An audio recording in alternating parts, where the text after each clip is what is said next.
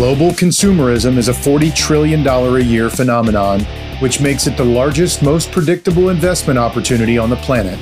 Who are the prime beneficiaries of global consumption trends? Mega brands. Welcome to the Mega Brands podcast series. I'm your host, Eric Clark.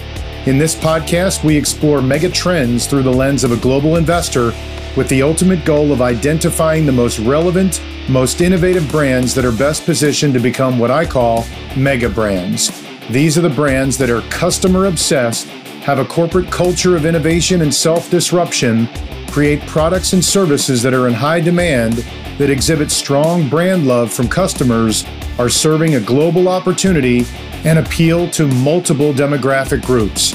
What's the reward for a company that meets these criteria? More revenue, more cash flow, higher market share, and the potential to reach the $1 trillion club. Please enjoy our next episode of Mega Brands. Eric Clark is the portfolio manager for the Rational Dynamic Brands Fund in conjunction with his partners at AccuVest Global Advisors. All opinions expressed by Eric and podcast guests are solely their own opinions and do not reflect the opinions of AccuVest Global Advisors or Rational Funds. This podcast is for informational purposes only and should not be relied upon as a basis for investment decisions. Clients of the Brands Fund or AccuVest may maintain positions in the securities discussed in this podcast. Today is Monday, September 13th. This is Eric Clark from Mega Brands, and I'm super excited to host Mario Natarelli from Emblem in New York City. He's the managing partner of a brand agency and design and consulting firm. This guy lives and breathes brands, brand intimacy. So we certainly have a lot to talk about, don't we? Hi, Eric. Thanks for having me. Looking forward to our chat. Absolutely. You know, it's funny, we both do very similar things, but for very different reasons at maybe at the opposite ends of the spectrum. You know, you talk to brands and try to convince them of all the things that they know intuitively, but haven't maybe done as much as they should.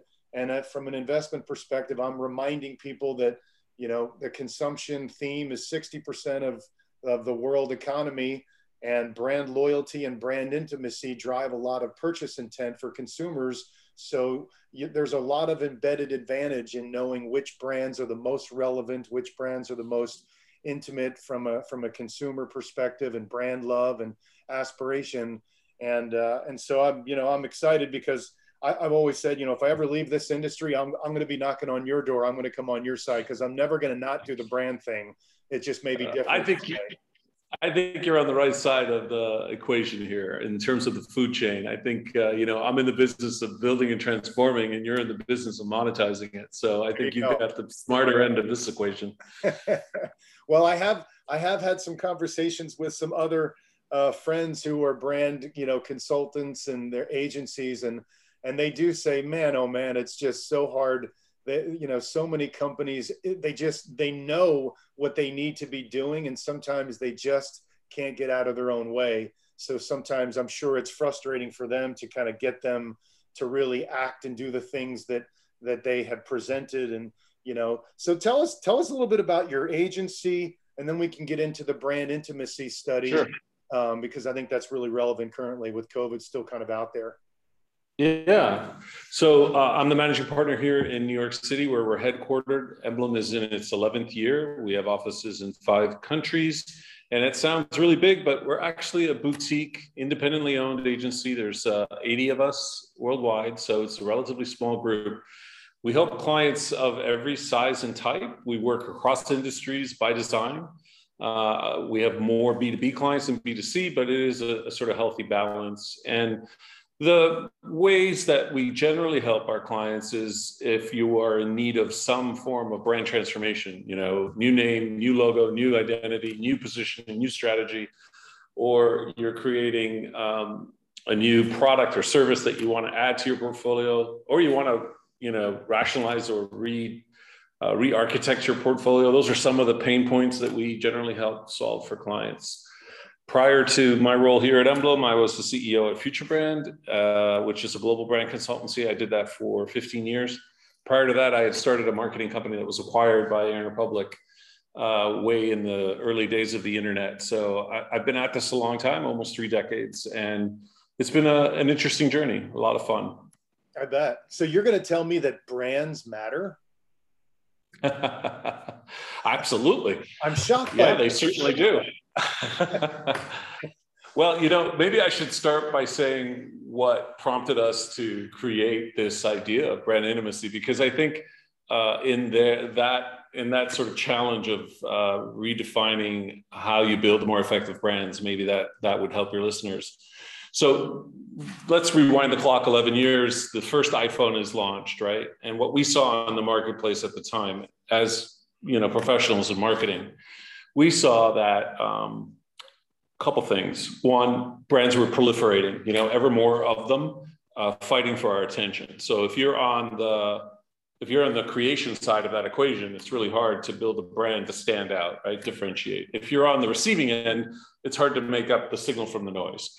So the other challenge is, if you are the consumer, you are mitigating or defining when, how, and where a brand interfaces with you now more than ever. So you're in control, the consumer. So we've moved from push to pull. And technology has exacerbated both of those forces. And technology has become, for the most part, the interface for which we experience brands. So it can be a great enabler, or it could, get in the way or be a barrier. And the last thing that we discovered, again, 11 years ago now, was that behavioral scientists have proven that when we make decisions, we make them based on emotion. Yet nothing we had learned in marketing or were using was really based on that thinking. So that's kind of an interesting sort of disconnect. So that prompted us to rethink, if you're going to be in the business of building brands, you really have to build marketing and brand logic that can really win in a marketplace that looks very different than it did maybe decades prior, right? So that started our journey into brand intimacy. It's essentially, how do we discover or define a new North Star or a new compass for directing efforts in ways that make sense for our times? Bit of a long-winded answer, but that's how it started. Right. No, I mean, again, it's so much of what we both do is so intuitive. I often find sometimes when things are so obvious, we're all looking out, and sometimes when things are right here, we kind of miss them. And so, I think I told you before, I have some friends that are in San Diego and are brand consultants, and, we talk about some of their business and the kinds of companies they're talking to. And I ask them about the conversations they're having, and they tell me, and I'm like, gosh, I'm amazed that they haven't already had those conversations. But, at the end of the day, the world is so competitive now that you almost have to be willing to disrupt your own self on a regular basis, because things move very fast, and certain industries move even faster. And there's always new companies that are well funded with venture capital that are out there, spending oodles of money to take market share, and they don't care about profitability. So, I mean, there's so many different factors, but at the end of the day, there's 7 billion people around the world, and they all have money in their pocket, and they're trying to figure out how to spend some of it on things they want and things they need. One of the things you said, I found interesting. You said you have more B2B clients than you do B2C. Is that, talk right. about the brand. So, when we think about it, the first thing we think about from a brand anyway tends to be kind of consumer. But right. More and more you're seeing B2B brands really, making sure that their process and their brand and their recognition is really as relevant. So talk to me about what's happening in B2B world, because that's certainly part of what we do too. So I think the first thing we discovered, which is helpful, is that we learned that people bond with brands the same way that we bond with each other as humans. So it's fluid, it's reciprocal. You have to think of it in a kind of two-way paradigm. And the more work we did on the early days of defining our model, the more we realized that if you just stop and think about brands less as things and more as relationships, the farther you're going to be. So that's sort of step one, right? So if you have brand on the left and your stakeholders on the right, sometimes those stakeholders are your employees, sometimes they're your customers. And in B2B companies, it isn't that straightforward. B2B companies tend to have very complicated stakeholders. There's partners, suppliers, primary customers, secondary customers. They have generally complicated supply chains and other value chain related complexities, market complexities. So we love that about B2B brands because while we love doing consumer work, which is a little more direct, one brand, one target audience or target buyer, B2B tends to be a more ecosystem driven approach. So that's what draws us to it. The principles are the same though, whether you're trying to build a bond with your employees or your customers or your influencers or the media, they all matter and they all have to be kind of nurtured in specific ways. And so again, focus on that relationship side of it, however complex or straightforward it is the key. Okay. You just released a new kind of an update to your brand intimacy study, and it was kind of an update based on the data that you've collected through COVID. And I see it as a stock picker trying to identify consumer behavior through COVID and then coming out of COVID. I certainly see some winners, and some of them are short-term winners and they might mean revert back. And some of them have taken millions of customers and will keep them forevermore. So let's talk about the study to just get a feel for, what you've seen in COVID, because it has been somewhat transformational for certain industries and certain brands. And as an investor, absolutely, we certainly want to know that stuff. Yeah, absolutely. Definite winners and losers. So this is an annual study that we produce where we measure the emotional bonds that we have with the brands that we use and love. Prior to COVID, we were doing this in 3 markets. Since COVID, we've done it now twice in the US. And what's interesting about COVID in the context of brands is that we had this incredible drop in consumer retail spending around April of 2020. And then you see this kind of gradual increase back to either pre-pandemic or slightly higher than pre-pandemic times. So if you imagine this huge cliff and a huge rise, what we were curious about is what's happening with the way people feel about brands. And what we discovered in the 2 studies is that there was no drop. In fact, the reverse happened. People actually bonded with brands more since COVID than prior. And probably a couple of obvious theories for that, right? The more we've been dislocated from our regular lives and the people in them, the more brands have, I think, assumed a pivotal role. And frankly, we needed some of these brands to survive, whether it's Amazon or technology brands or what have you. Without some of them, I think we would have been in far worse shape. So I think it's kind of obvious that those brands did well. But you're right. It's been a kind of range of a lot of winners and then some significant losers. The other thing that's happened between the first pandemic study and the second one is the mood and the way people are bonding with brands has slightly changed. So in the early days, a lot of emphasis on streaming brands, technology brands, and a lot of emphasis on nostalgic brands. So whether it was comfort food or brands that were bringing us, warm, fuzzy feelings, those tended to do better in the early part of the pandemic. Fast forward to now, what we're seeing is retail brands are doing much better, and people are looking for brands that are more around fulfillment. And so people that are looking to either get something or transact in more meaningful ways tends to be the focus for performance now. I love some of the, you really got into demographics, male and female, let's face it, and our focus is the same. If you're a company and you are appealing to men and women, kids and adults, here and abroad, those are obviously really interesting companies, and which makes them probably pretty interesting stocks. And a couple of the key findings I really thought were interesting, particularly now, were as the inflation heats up, this pricing power with brands, the most relevant brands having that pricing power. I mean, one, again, it's very intuitive, excuse me, but you really showed that, gosh, if you have high brand intimacy, you really have the ability, and consumers are just okay with, paying more for your product or service.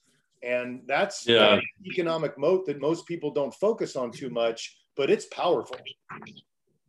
There's some amazing financial benefits to brand intimacy. One of them you just mentioned is this desire to pay up to 20% more. So the more intimate you are, the more intimate you are, the more we know you're willing to spend on a product. So that's pretty important. The other is that the more intimate you are, the less you're willing to live without that product in your life. So that's another sort of flip side scenario of that same stat. And we also know that the more intimate you are, the more you use the product. So that's another key thing. And the more you're engaged with it. So it's not just using it, but using it meaningfully.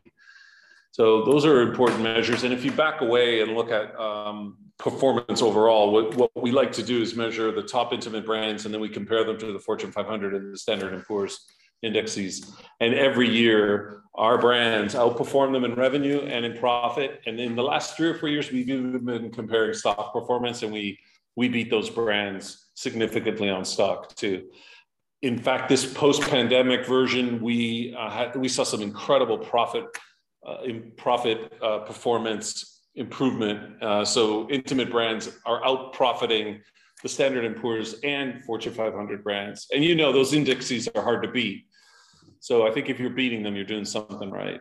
Yeah, I mean, and I think there's a lot of reasons for that. In a lot of my conversations, I always try to remind people, like, if you look at since the indexes were created, since the sectors were created, for some reason, and I think we probably know why, I mean, consumer discretionary as a sector, and I hate using the word sector because it's, retail sales alone is $5.5 trillion. So if that's a sector, it's a darn large one relative to other sectors. But consumer discretionary in aggregate has the best beat rate versus the market, the S&P 500, on a calendar basis, going all the way back to the 1998 when these indexes were created.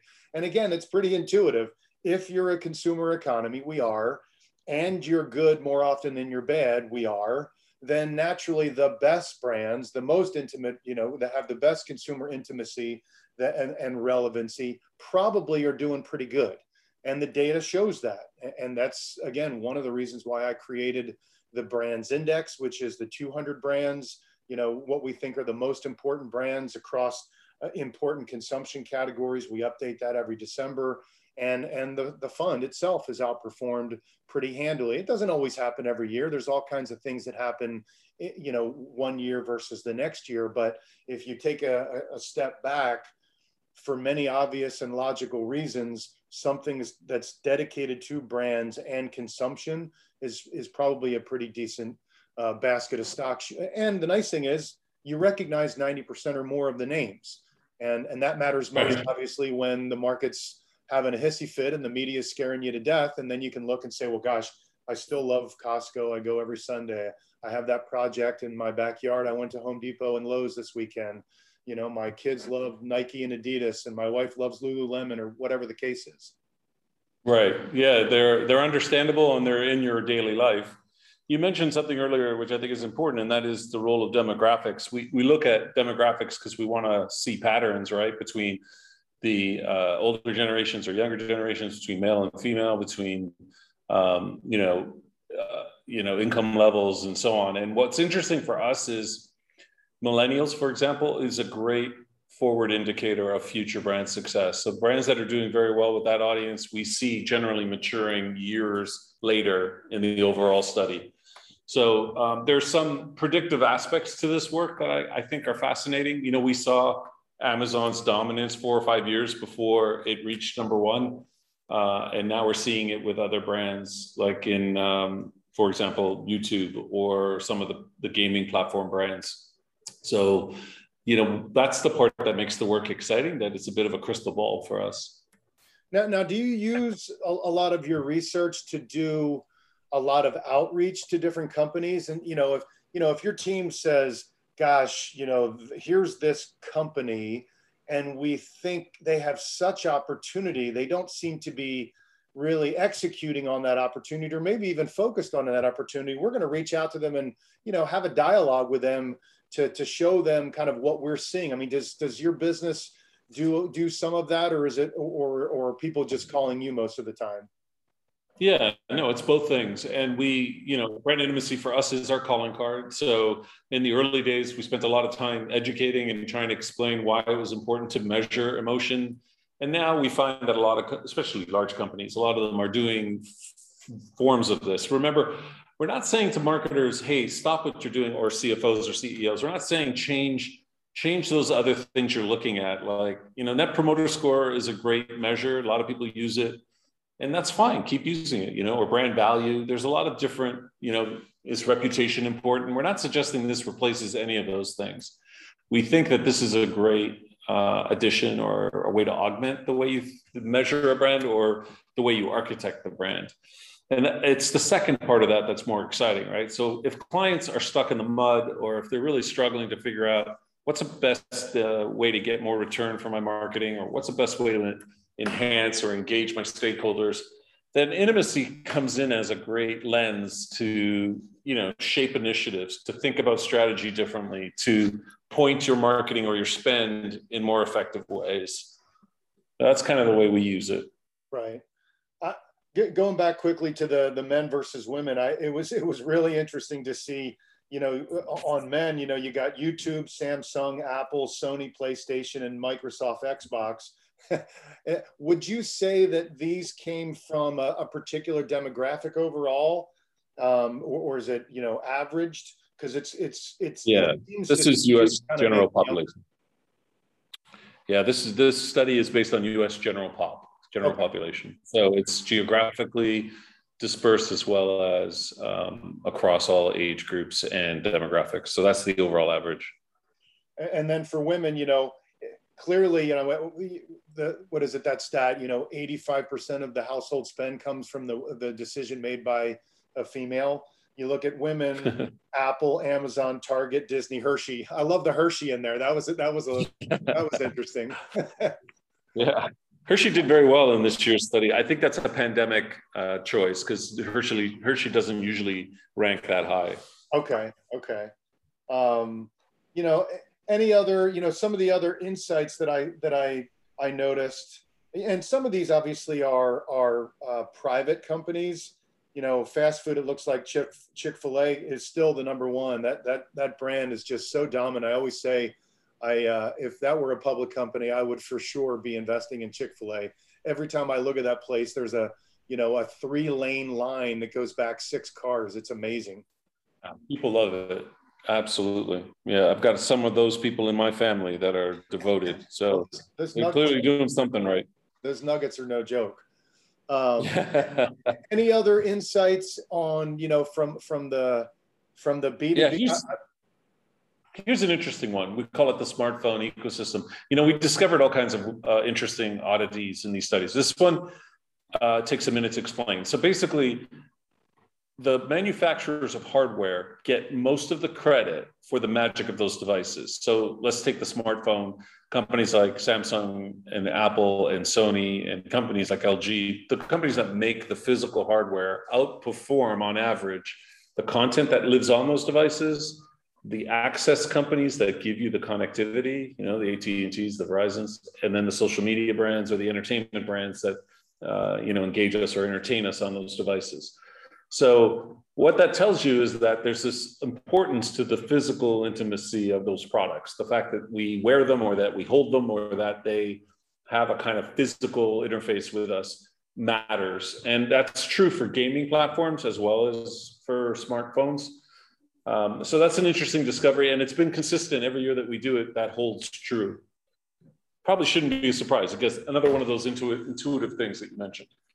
Well, it's, but it's interesting because if you're partnering with one of those companies or you're investing in one of those companies, why do social media brands do so poorly in our study? That could be one of the reasons. So that's an interesting finding. Do you, from a social media perspective, I mean, what's your view? You know, in theory, people are so passionate about social media, but I almost feel like it's gone the other way. You know, I mean, I'm on Twitter, and sometimes Twitter can be a hostile place.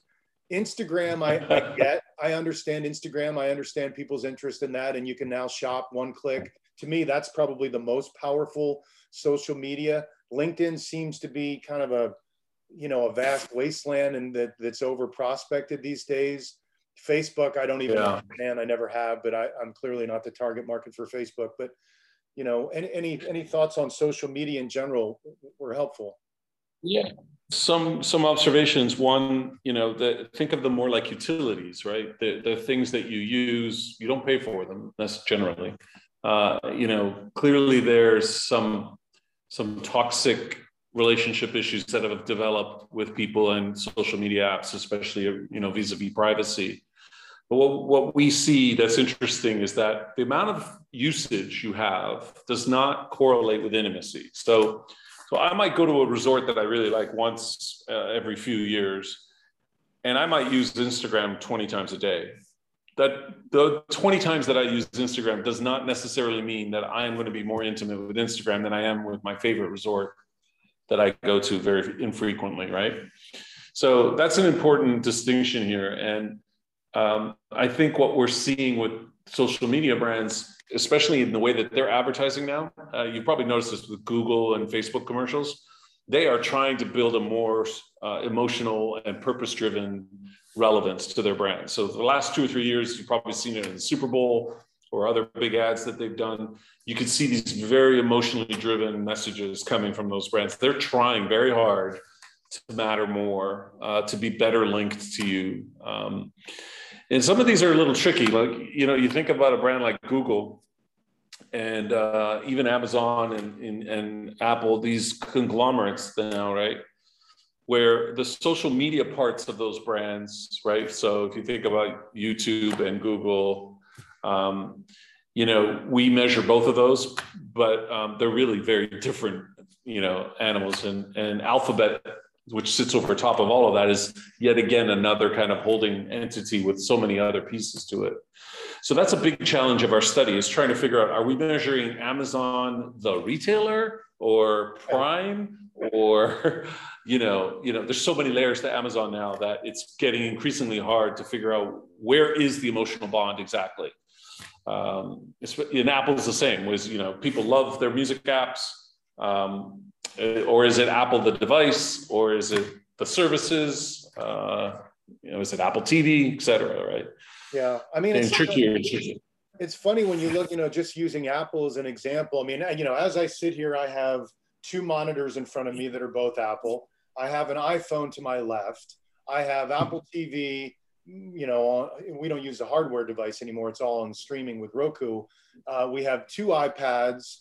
I have 2 sets of earbuds. I mean, all of that is connected through the iCloud. I mean, you know, Apple is quite, in my opinion, quite possibly the most impressive consumer staple that's ever been created. I mean, more so than toilet paper, you know, paper towels, all that stuff, because they have somehow gotten into our lives in a way that, and have created this ecosystem that we're deathly afraid of avoiding. Like, I would probably love to try a Samsung phone, but I'm scared to death to try a Samsung phone because I don't know what's going to work and what's not going to work. And I tried a Droid once with Google. I mean, I think the Pixel is a great phone, but it ended up duplicating by like 5x my address book, which was a complete nightmare to get rid of because they probably don't play well together.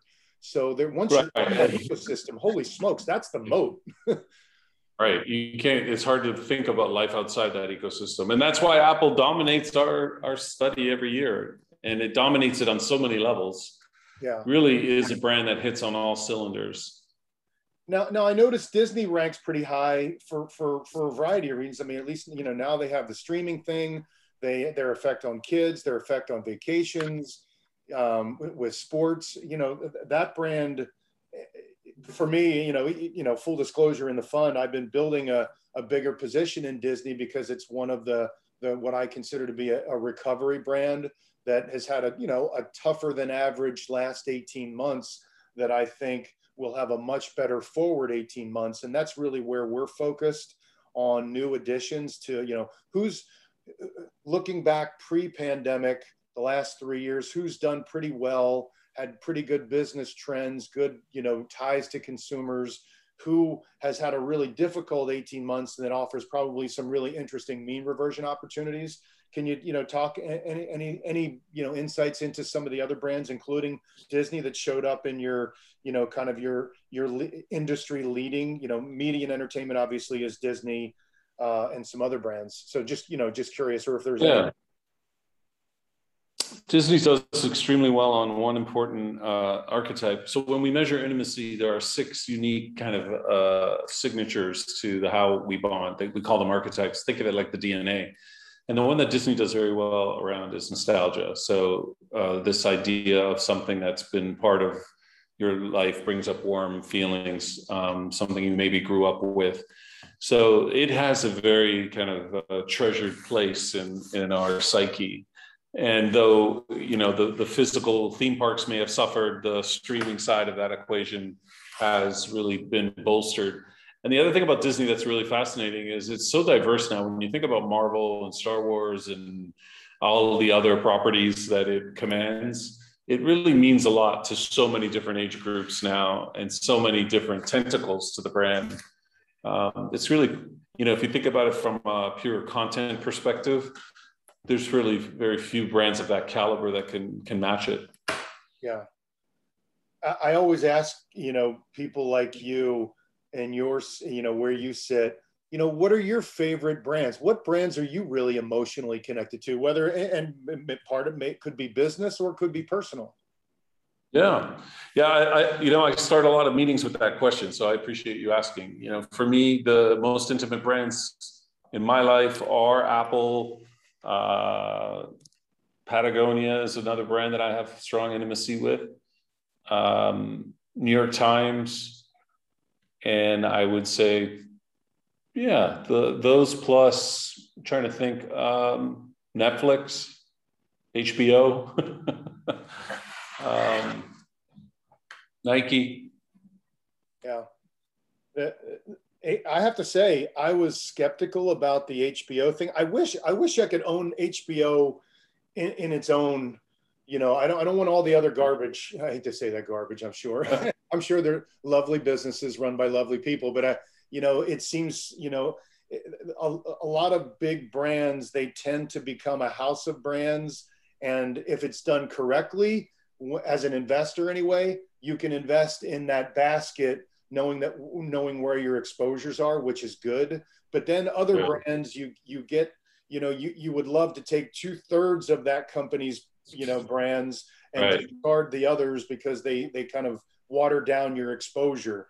So, I mean, HBO, I have been unbelievably pleased with HBO Max, and surprisingly so. I wasn't expecting much. Maybe the bar was set really low, but I think those guys do tremendous things. And as an investor, I wish I could invest directly in there rather than now I have to deal with Discovery and all of the things that are there. So it's a much bigger animal in the new combined company. Yeah, those bundles are awkward things. HBO has gone through, I think, a leadership shift the last couple of years. So it'll be interesting to see whether, they can make good on their shift from a premium, product that was limited to something more like Netflix, which is producing much more volume and breadth. We'll see, see if they can pull that off, especially with all the new entrants. The whole streaming space is so dynamic and compelling, and such an incredible amount of energy and investment going in there. There's going to be some consolidation for sure. There's going to be some winners and losers there. It's interesting to watch, and we're all benefiting as the audience, because there's all this great product that we can sample and see. Yeah, I have like the glory days of streaming. Well, it's almost an arms race, though. As an investor, to look at these companies, you think they can never get off the treadmill. Yeah. I mean, it seems like it's great that you have a wonderful library, and we do. I mean, through the pandemic, we have binge watched some of our old favorites that we have long since forgotten. And it's been a wonderful experience to be able to go into that library. But man, oh man, do you have to keep spending and creating. And, you know, my daughter's, she's 11 and she thinks she's very dramatic. So acting and creative work is very good for her probably. but she's like, you know, we were saying it's probably never been as good a time to be in front or behind of the camera, simply because there's so much creation that's needed. Absolutely. So, yeah. And on your coast especially, I know that is, you know, primary. So I think you guys are well suited there geographically to take advantage. Right. I mean, last question for you. I mean, if you look at the world going into COVID, the world of COVID, and now the world hopefully coming out of COVID, you know, we talked a little earlier, there have been certain brands that were elevated simply, I would even call it in some ways luck. They were in the right place with the right product or service, with the right delivery mechanism at the right time. And some people, if you pulled a lot of clients in, hopefully you have the ability to retain those. And now you're starting out the post-COVID world with a much bigger client base with new loyalty. And in many ways, I use Etsy as a good example of this. I mean, the best thing in the world for Etsy was COVID from a marketing perspective. It drove so much traffic to their site for masks and, you know, gave them so much brand awareness. Whether they can hold on to that is anybody's guess. But as you look at the landscape, are there any brands that you think really benefited and will continue to benefit, or benefited and probably will lose that benefit? Because that's one of the areas that me and my team are really focused on. You know, who's had a good lift that may give it all back and their stock price doesn't reflect it. So let's avoid those names. And who maybe had a lift and probably will continue that. And those are probably pretty good names to focus on. Or obviously then the last part is who's had a really dreadful 18 months that might have a lot better. Live Nation comes to mind for me. I mean, I don't know about you. I'm a big music guy. Concerts probably have the biggest pent up demand of any category. So I'm certainly being patient with Live Nation and adding to that one on dips, because I feel like they're going to have the most robust 3 years of any business and industry. Yeah. Should be a strong rebound there. Well, I guess the first part of your question, you know, the obvious ones are brands like Zoom and Lysol and Purell did extremely well in the early days of the pandemic. In the second round of the study, we're seeing most of that performance holding, which is surprising. I thought, you know, we would have seen some erosion, but they're holding at the moment for the most part. And those brands, for the most part, have also diversified and or doubled down on their investments. So, you know, Zoom was kind of overwhelmed with demand and needed to scale its business in extremely profound ways. And it frankly seems to have pulled it off and is holding on it. You know, the other things we've noticed were brands that pivoted very quickly in a positive way. So Walmart and Microsoft are two brands that did extremely good work in the early days of the pandemic to both shift their business and their messaging to be more relevant, to be more sticky, to just get more integrated into the needs of people. So we saw some great performance from those two brands. Walmart has lost a lot of traction since, and it seems to have lost it to brands like Costco and Target, but Microsoft hasn't. And so I think that speaks to really strong leadership there, new leadership, and Nadella there at Microsoft, who's done, I think, a great job of making them a lot more human-centric, a lot more, customer-centric or audience-centric. So I think you're seeing that in their messaging and in their products. So those are some of the quicker examples. The kind of major losers of the index of our study are brands that we frankly had to turn off because their industries were cratering. So airlines, hospitality, luxury brands, all of them suffered immensely from a brand intimacy perspective, as you can imagine. So it'll be interesting to see which of those rebound. Event companies like Live Nation is a good example. You know, it'll be interesting to see which airlines, you know, or how airlines take advantage of recovery. hospitality brands. They all do historically very poorly in our study. So it'll be interesting to see how they do coming out of it.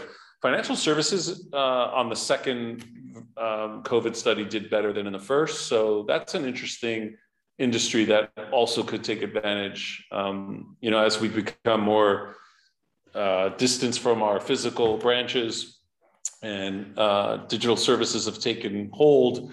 Will banks take advantage of that?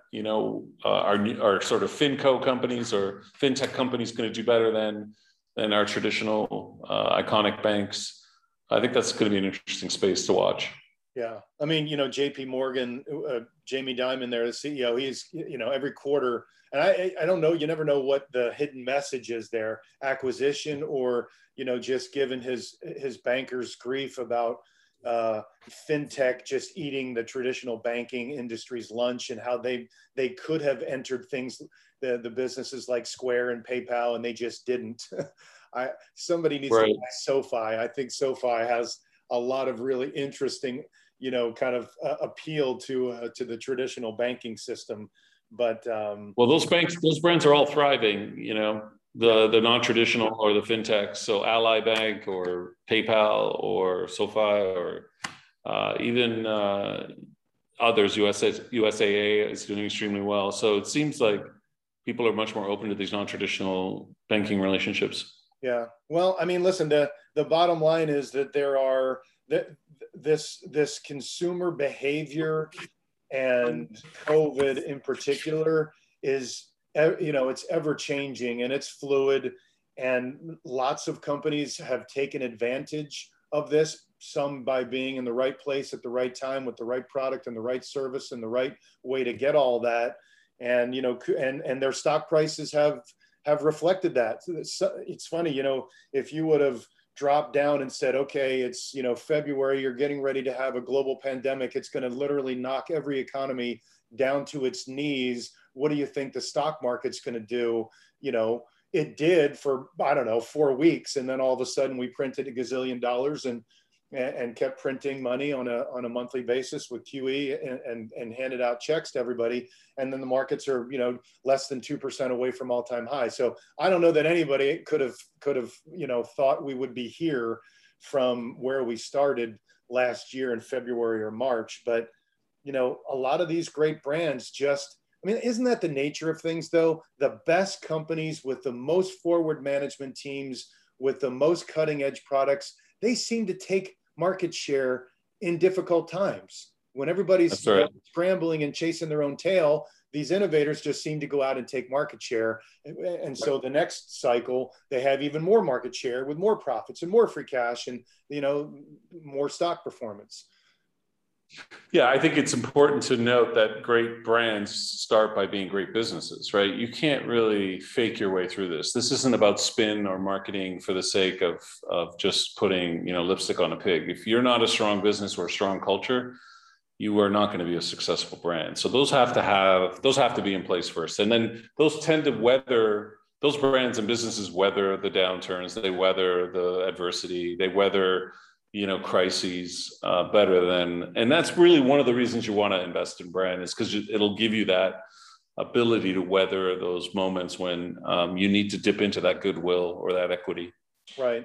Well, listen, I would love to be on your sales and business development team, particularly for the travel industry.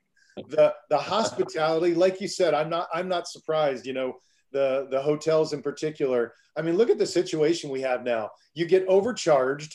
There's no staff. There's no service. Right.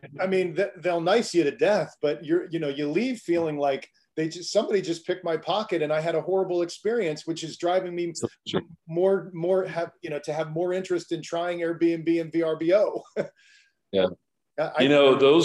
Those two industries are really fascinating because they were so commoditized, stripped everything out of their businesses that was remotely pleasurable or fun. And now they're coming out of that into this, heightened anxiety of travel, stripped down services and performance.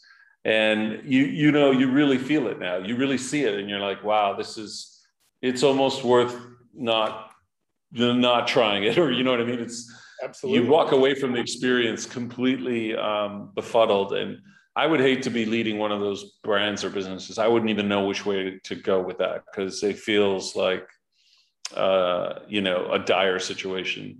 It does. I mean, you would think there's an opportunity to just, if I was Marriott, what a wonderful opportunity to sit back and say, let's go over every line item of the customer experience and let's figure out what needs to be enhanced using technology in many ways, because you really can do a lot more with less staff. Not that we want to get rid of staff, because the human connection is still a part of it. But to me, it just feels like these companies got so lazy. The industry, it always snaps back. People love to travel. They're going to come back, even if they don't love the experience. A CEO of a hotel brand, and I do think Hyatt seems to get it better than most other brands, Marriott and Hilton. For some reason, I have a bias. In college, I worked at Hyatt, and they really drilled into me that the experience really is the most important part of that. And I think they do it better than most. But there just seems to be an opportunity to really change the narrative, and they don't seem to be doing it. And I'm shocked. Maybe it's just, they're run by people who say people are going to come back. Where else are you going to go if you want to go on vacation? But to me, it seems more like hotel companies think more like cable companies, in that you need it, so we don't really care, or airlines. You're right. It needs a completely fundamental mind shift and paradigm shift, in my opinion. Well, let's work on that, by God. I'll be the guy that goes out and hammers people on the phone to bring in business. I think it'd be fun. All right, deal. I'm tired of the terrible experience. Let's get paid on the lift we bring their stock price. How about that? That sounds good to me. That sounds perfect. Let's say, listen, the best part is we don't take any cash for our consulting. We just take stock, because we're that confident we can help. Well, yeah, in a perfect world, that's the way we should do it. Absolutely. Well, listen, Mario. So for anybody that wants to get some more information on your brand intimacy and all the research that you do, mblm.com, correct? That's right. Emblem.com without the E's. So mblm.com gets you to the study and our services if you're interested. And you could also find our book, Brand Intimacy, A New Marketing Paradigm, in all those familiar bookstore places where you shop for books. Amazon, I'm guessing, huh? Well, that could be one of them, but it is in multiple stores. But yeah, absolutely. Well, listen, man, it was really good to catch up with you. I love the work that you do. As a brand investor, I lean on that stuff all the time. You and Interbrands and Brand Z, there's just some amazing stuff that's being done on the research side. I just hope that all these companies really listen to you guys, because you guys are clearly, who they should be listening to. And I know they feel like they have all the intellectual capital inside the company, but the reality is sometimes the best way to analyze it is to not be so close to it. Well, you would be an ideal salesperson for us. Thank you, Eric. I really enjoyed our chat. I hope more people take that to heart. Absolutely. It would make my life a lot easier, for sure. All right, man. Good to talk to you. I'll talk to you again. Dude, be well. Thank you.